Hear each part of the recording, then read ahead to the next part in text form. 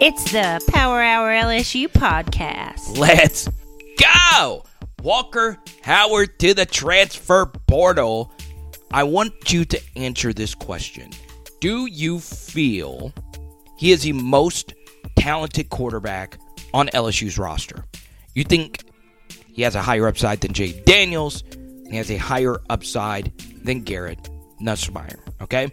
And today, I'm going to share with you why, even if you think he has the highest upside, this isn't the end of the world. Now, first thing is we never know what the quarterback position actually holds for LSU or for anybody, right? And for the Walker Howard true believers, I'm going to share with you something that will actually help your case. Coaches are really bad at picking the right quarterback. They are. Perfect example is the present day top 6 college football playoff teams. Okay? Georgia picked JT Daniels over Stetson Bennett. Tennessee initially picked Joe Milton over Hendon Hooker. And this very season, TCU picked Chandler Morris over Max Duggan. Okay? Now tell me if those were the right decisions. They weren't. We don't know anything until the games are actually played. And anyone that tells you otherwise is a liar. There are rare exceptions where you can look at a quarterback in practice and look at their recruiting rankings and their tape and see that they are truly transcended, right? But those are few and far between. I would say there's probably one or two every year, and let's just say Caleb Williams is one of those guys, Trevor Lawrence, and so on and so on. You guys know who those guys are. I don't put Walker Howard in that category, but I did have him graded really highly coming out of high school. And let's just say LSU is making the wrong decision here. Well, you don't know that.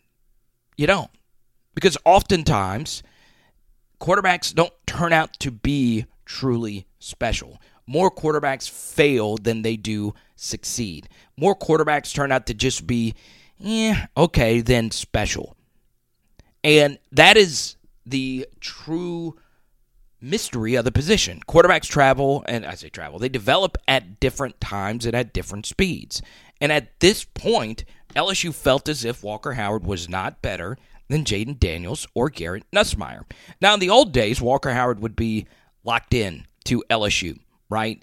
And he wouldn't have had to, or he would have had to wait for his opportunity the same way Jamarcus Russell had to wait. He redshirted the same way Matt Flynn had to wait. If Jamarcus never decided to go to the NFL draft, we might not ever know who Matt Flynn is. And then, of course, there are plenty of other examples. Joe Burrow having to wait as long as he had to before actually playing. It's a mystery, right? You don't really know. Quarterbacks are treated so different at practice to the point where they wear a different colored jersey than everybody else to make sure they don't get hit. You never really get the opportunity, especially in college football where there's no preseason, no scrimmages versus other teams. It's either everything on the line or it's not.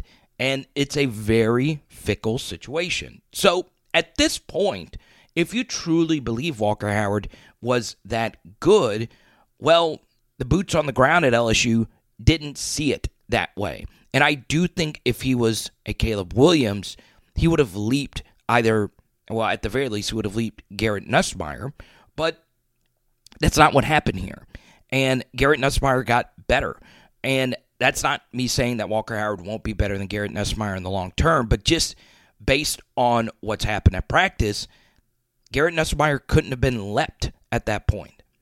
And the second thing I'll bring up here is, let's just say Walker Howard was Bryce Young level good, right? They're both shorter quarterbacks, both have some dual threat ability, but they're not elite runners. They're not elite arm strengths, but they're good quarterbacks. Let's just say Walker would have been Bryce Young good.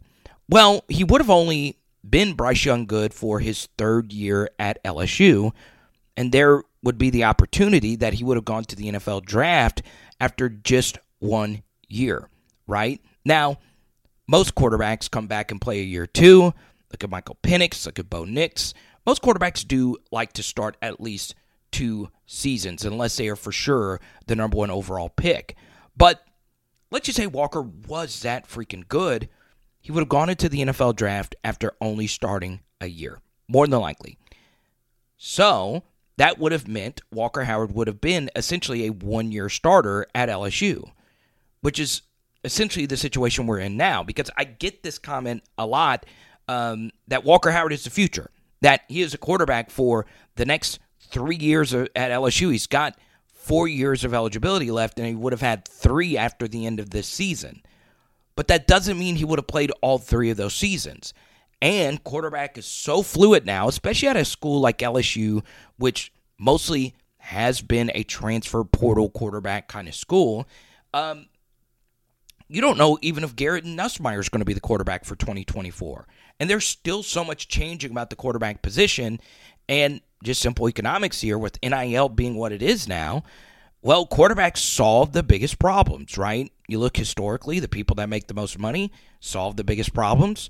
Quarterbacks solve problems, and quarterbacks will go to the highest bidder. And I'm not saying that any of the quarterbacks at LSU would, but it's going to get to a point where teams are going to have to buy quarterbacks. So that in and of itself is an evolution that's already starting to happen in college football.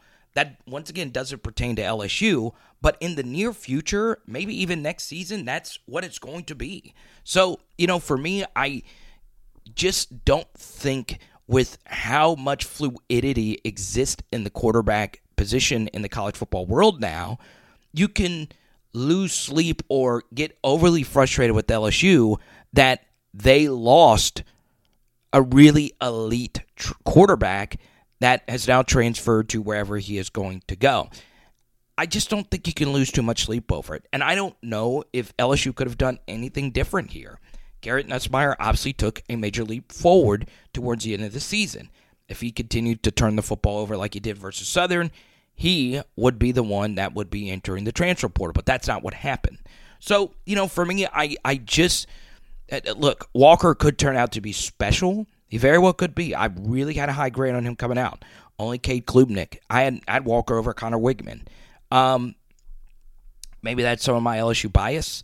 But still, I do think he's really good. It's just we don't know. We just don't know. And there are very few certain home run recruits that exist every single season, at least from my eyes. Your evaluations might be different than mine. And while Walker Howard had a very high grade for me, I cannot say with 110% reasonable doubt that he is going to be a stud quarterback. So I wish him the best. I hope he doesn't go to an SEC school. I do think he does fit in nicely at some SEC schools. But for me, I mean, for those of you saying, well, Jayden is the one that screwed this up, you don't blame this on Jayden Daniels, right? The quarterback position is managed by one person, and that is the head coach of your football team. Obviously, Joe Sloan and Mike Denbrock play a huge role in it as well, but Brian Kelly is the one that ultimately decides who will play quarterback at LSU. So, I just don't see why Jayden Daniels is getting blamed for this. And look, Jayden is a reason why Walker is transferring. I think Walker and Garrett probably thought Jayden was going to just be a one-year player at LSU. That's not what happened. And that is partially why Walker Howard probably packed his bags. So understand that it is far more complex than we just losing a top 50 recruit at the game's most important position. It's tougher than just that. And I don't honestly blame either party. That's just how this quarterback position actually works. Remember, once again, a decade ago, Walker Howard would have had to have stayed at LSU. And maybe that would have been the better option for him. But he's packing his bags and more than likely going somewhere else. And I doubt he actually does come back to LSU, but there is a long shot chance of that happening as well. So, let me know what you guys think about this today.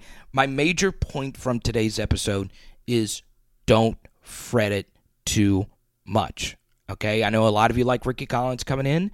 A lot of you know how the transfer portal works. So just don't lose too much sweat over it.